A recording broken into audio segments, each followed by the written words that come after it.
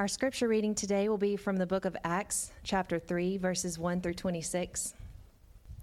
Acts chapter 3, verses 1 through 26. This is the word of God.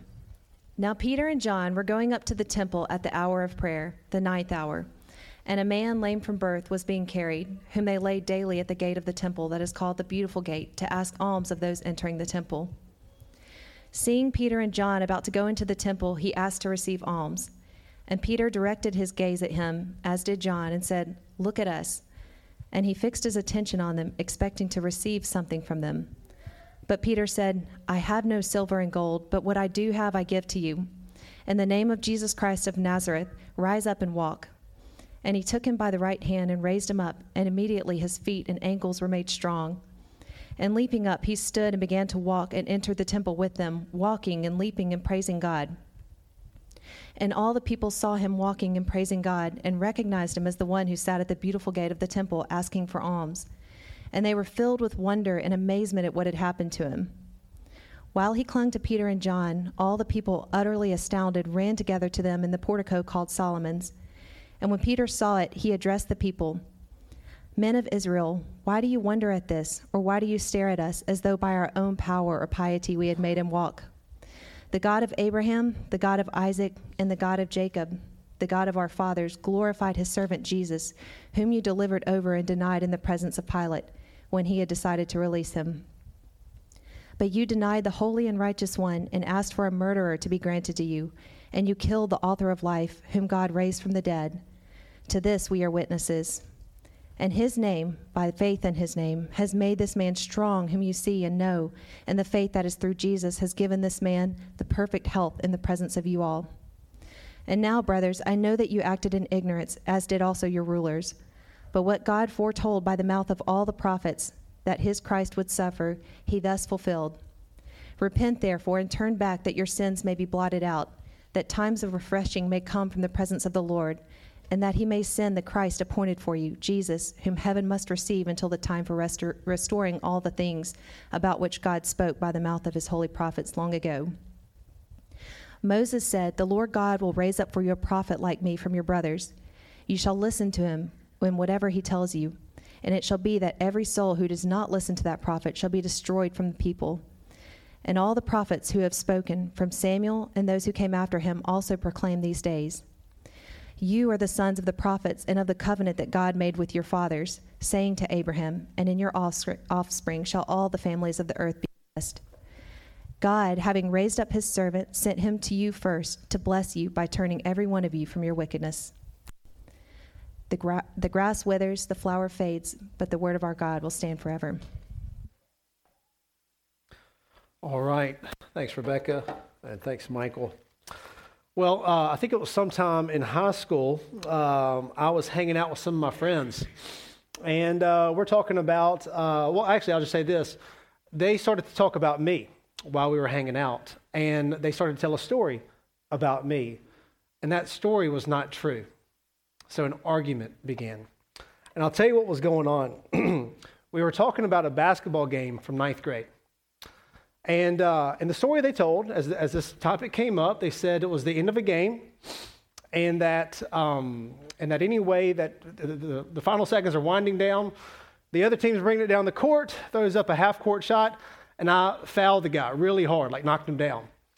To that point, we agree. Where we disagree, they said the guy made the shot, and I said, absolutely not. Because I think I put him on the ground. Like it was like a linebacker who was blitzing. So anyway, we have, this kind of typical high school argument going back and forth. It did not go in, it did not go in, it did go in, it didn't. Everybody was kind of yelling and talking all that. Anyway, then one of the guys says, "Hey guys, I think I can solve this. My dad taped every game that season. And I can go home, I can get the tape, and I can bring it here, we can watch it." And I was like, "Please, go get the tape." So anyway, he gets the tape, and we put it on, and we're all anxiously watching it. We're going to see how this is going to go down. Because I have a strong opinion, this other guy has a strong opinion, everybody else is kind of in the middle. Like he remembers a 9th grade game. But anyway, the two of us that had opinions, they were strong opinions. So anyway, we fast forward it to the end of the game, and it's the last play of the game. The other team, they dribble it down the court. He passes half court. That's when he's about to go for the shot. And then I'm like a linebacker on a blitz. I'm coming after him, and it's a pointless block. Like when the game was over, it was just kind of a throwaway shot. And I hit him. The guy goes down. And again, at that point, we all agree. But the shot's in the air, and the shot goes in. I could not believe it. I mean, the way I remembered it completely was that the guy went on the ground, the game was over, but, it was like a 4-point play, so he did all that.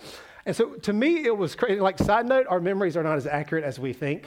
So me and Missy actually have a story that I could have told in this, but we have to leave here straight to marriage counseling because we still do not agree on what happened there. But anyway, I would have never believed this guy that they made the shot unless he had the tape. But after the tape was there, I mean, there was no argument. So it was one of those things where, like, I think he made the shot, then everybody tackled me, and it was just totally humiliating. But anyway, there was no argument. I was speechless. It was done. The argument was over. And so for me, this guy was saying all this stuff, and he was like, I remember, you fouled him. He shot the free throws. We were yelling at you because it was pointless, and it was a big deal. And I was just like, no way he did it, no way. But once the tape was there, it's validated. And so this guy could say it over and over and over, but he needed something outside of just his words to validate what he was saying. And for his, thankful for his case, he had something to validate. He had the tape. So the reason I bring this up, you have the apostles in the early church. They are making these crazy claims about who Jesus is. So why are they going to listen to these fishermen? They're not even like the scholarly people of the day. They're just kind of these young fishermen. Why are people going to listen to Peter and the rest of the apostles? And they needed something to validate them. And so one of the ways that God validated the message of the apostles was through signs, wonders, and miracles, like healing people. And so anyway, but whenever you have this going on, whenever there's a miracle, there's more going on than just that miracle itself. That there's more going on than just the healing that we see here in Acts 3. So here's what I want to do this morning. I want to spend some time considering three things about the miracle. First, I want to consider just the miracle itself. And then second, I want to consider the miracle explained. What was the meaning behind it?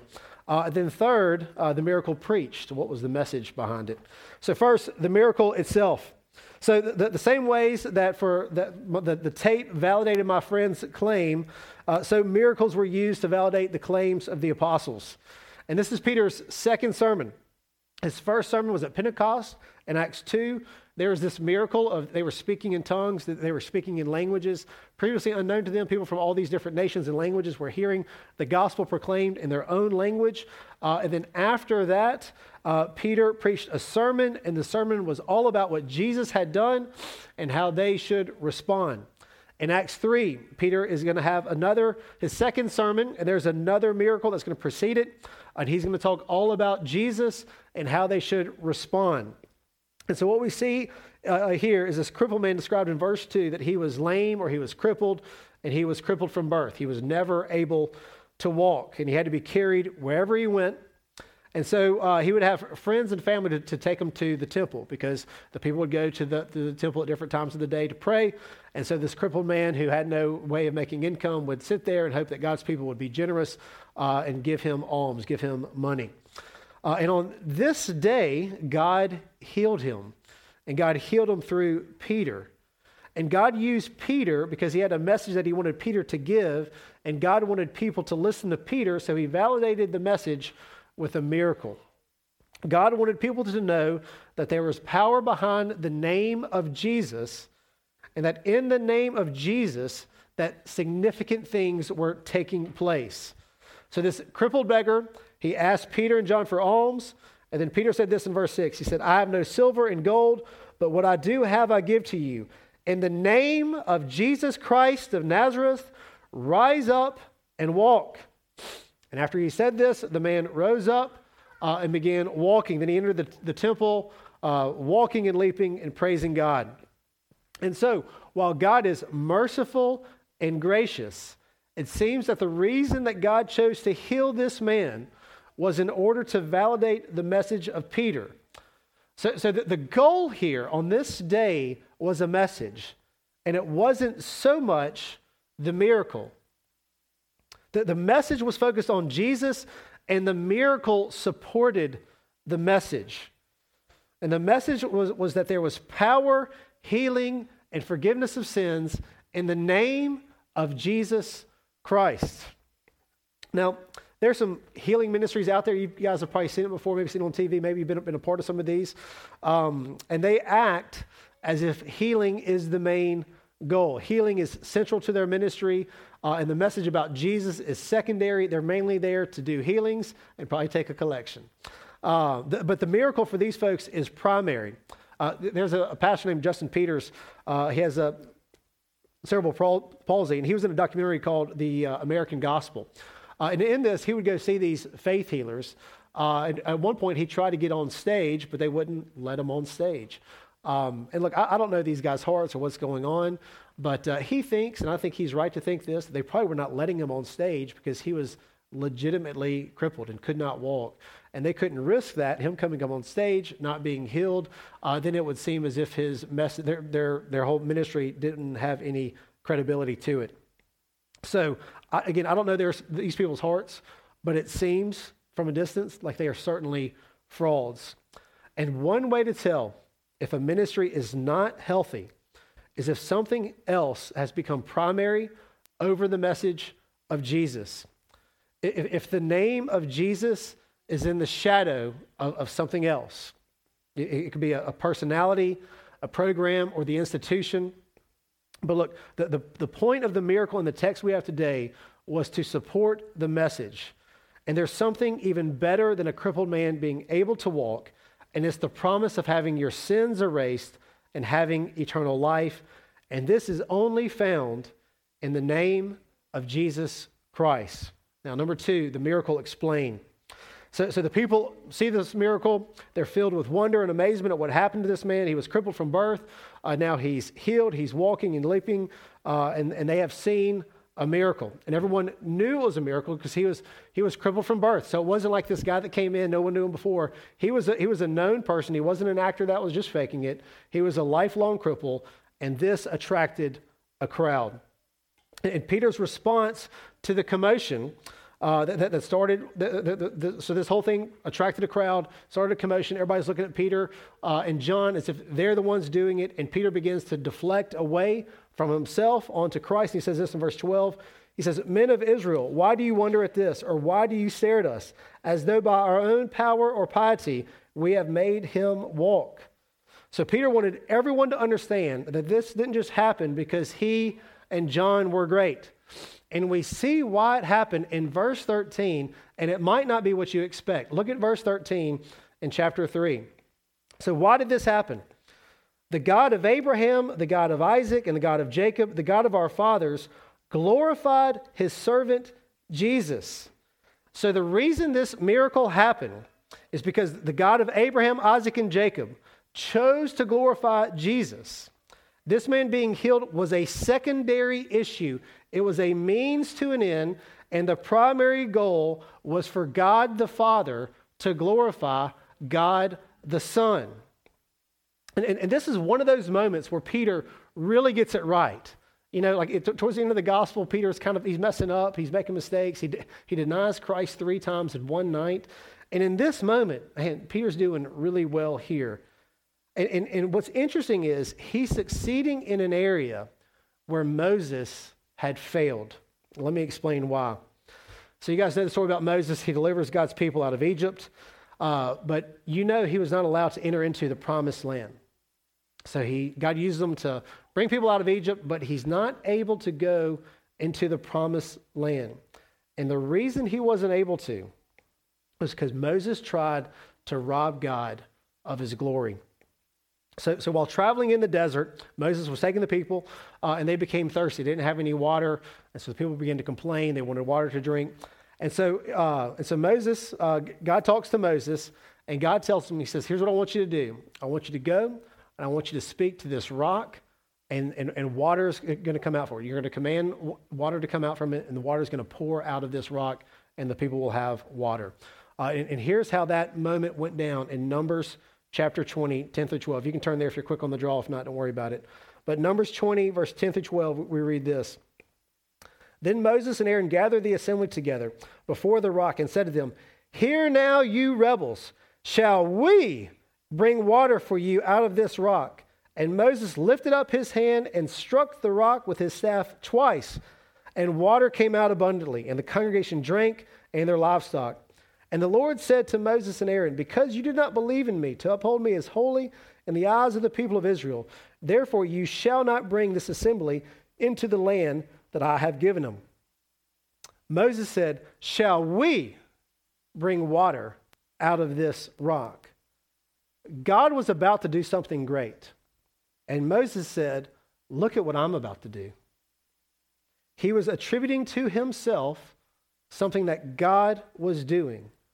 Moses failed here. This is why Moses didn't go into the promised land.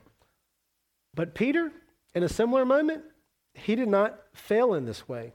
And so look, one takeaway for this is we all need to be careful. God has a way of bringing low even the best and most humble of servants. But here, Peter is having a good day. He wants everyone to know, look, the power is not coming from me.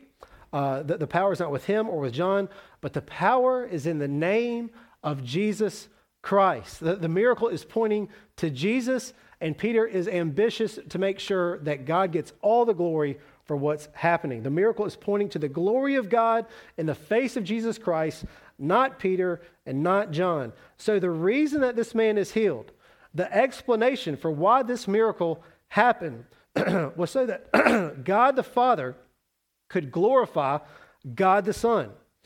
The glory of God is always central to whatever it is that God is doing.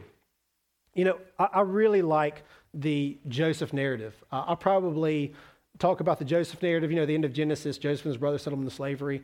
I'll probably talk about it too much. I'll probably find a way to include it in the sermon like once a month. But it's encouraging to me, and I'm sure it's encouraging to you. And you guys know the story. Joseph is sold into slavery by his brothers. Then he's falsely accused. He ends up in jail and forgotten. But eventually, through a series of events, becomes second in command in Egypt. And the part that's so encouraging to me, and I'm sure it's encouraging to you, is at the end when Joseph says to his brothers, you meant evil against me, but God meant it for good. Now, we usually zoom in on Joseph and then apply that to ourselves. And we're not necessarily wrong to do that. Bad things happen to us, but we trust that God means it for good. That's not a wrong understanding of that. But the Bible is not primarily about Joseph, and the Bible is not primarily about us either. The Bible is primarily telling the story about how God the Father is going to glorify God the Son. So let's zoom out of the Joseph narrative and see what God is doing. One question to ask: why did God put Joseph in Egypt anyway? Why did he have to end up in Egypt? And you might say, well, that was so Joseph could save his family in Israel. There was a famine, and then his family Israel came to Egypt, and they survived the famine because Joseph was already there. And that would be correct, but I don't think that's the ultimate reason there. The reason that God put Joseph through all of that mess was so that Israel would move to Egypt and become enslaved and mistreated by the Egyptians. That's what God was doing in this Joseph narrative. We're getting God's people to end up in Egypt to be mistreated and enslaved. And so that brings up the question, why? Well, in Exodus 7, God tells Moses that he's going to harden Pharaoh's heart so that he will not let his people go. So God tells Moses, go tell Pharaoh to let my people go. But know this, I'm hardening his heart so that he won't. I mean, that makes no sense if you're on the ground and close up. But then we read this in Exodus chapter 7, verse 4 and 5. God says this to Moses, Pharaoh will not listen to you. Then I will lay my hand on Egypt and bring my host, my people, the children of Israel, out of the land of Egypt by great acts of judgment. The Egyptians shall know that I am the Lord when I stretch out my hand against Egypt and bring out the people of Israel from among them. God's plan in getting his people there was to bring them out and to show Egypt that he was the Lord. So the Egyptians were going to find out who the Lord was. And not only that, this whole experience would serve future generations of Israel. Listen to Exodus 10, 1 and 2. Then the Lord said to Moses, go into Pharaoh, for I have hardened his heart and the heart of his servants. That, we're about to get the reason why. Why did you harden Pharaoh's heart? That I may show these signs of mine among them, and that you may tell me, that you may tell in the hearing of your son and your grandson how I have dealt harshly with the Egyptians and what signs I've done among them, that you may know I am the Lord. That is what God is up to. So the reason God put Joseph in Egypt was not to just promote Joseph. It was not just to make Joseph second in command. It was a piece in this really big puzzle for Israel, Egypt, and future generations to know that Yahweh is the Lord. It wasn't just a promotion for Joseph. That's not the goal there. It's the goal for people to know that Yahweh is the Lord. And the reason that this crippled man was healed was not just so he would have a better life. It was so that people would know the Lord and that his name is Jesus Christ of Nazareth. And look, consider also the disciples' question to Jesus in John 9. They see a man blind from birth, and they ask Jesus, who sinned, this man or his parents, that he was born blind?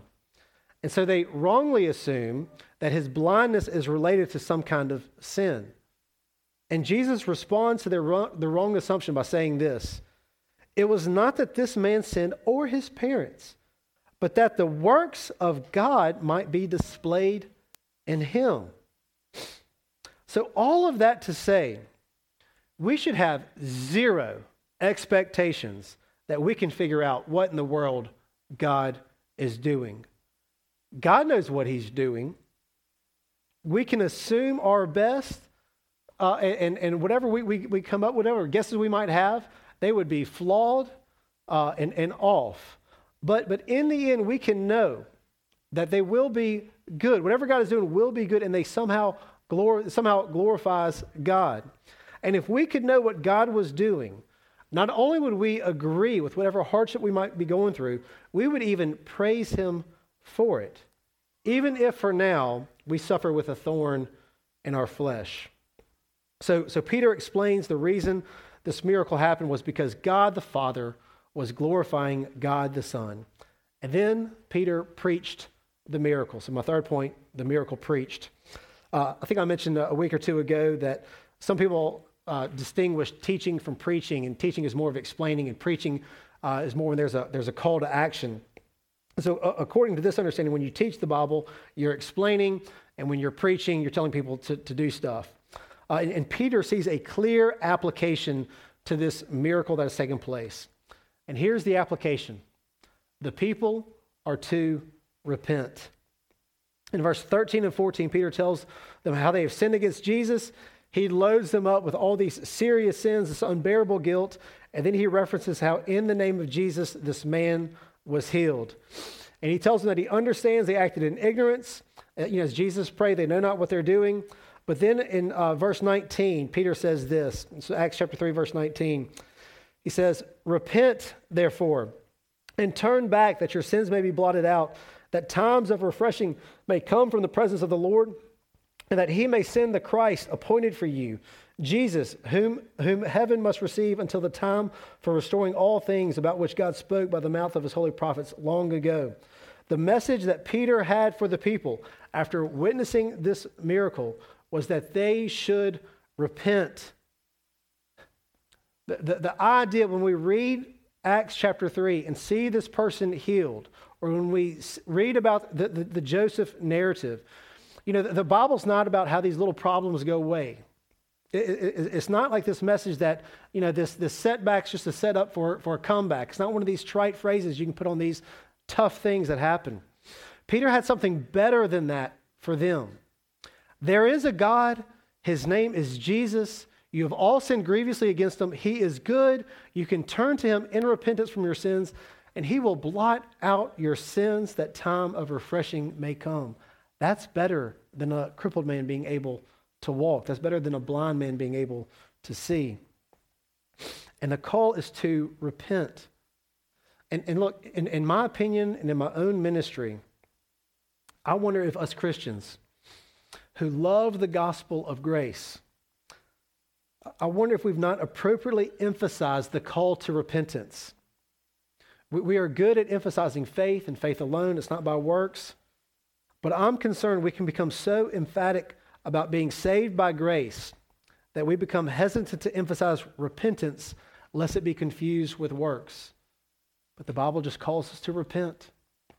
And however the distinction between genuine faith and dead faith might be considered, the way that you distinguish between genuine faith and dead faith is repentance. Was there repentance? Is there repentance? If there is no repentance, then there is no genuine faith. As James said, even the demons believe. So in closing, this passage teaches us at least two things. One, the big picture, the big thing going on from all of history is God the Father will glorify God the Son. And two, for all those who repent and turn to Jesus, this is incredibly good news because he is glorified in our sins being blotted out and by sending times of refreshing. So may God help us to see the glory of God in the face of Jesus Christ, and may we put our hope in no other name but in the name of Jesus. Let's pray. Father in heaven, thank you for sending your Son into the world, and thank you for the apostles' teaching. Forgive us for how we lack repentance, how we find other types of application that has us at the center of the universe. Forgive us for how we seek to glorify ourselves, for how we daydream about how we might rob you of glory. Would you forgive us for that? Would you help us to live lives of repentance? Would you help us to know sweet fellowship and communion with your Son? And would you help us to know these times of refreshing that come with repentance? And Jesus, it's in your name that we pray. Amen.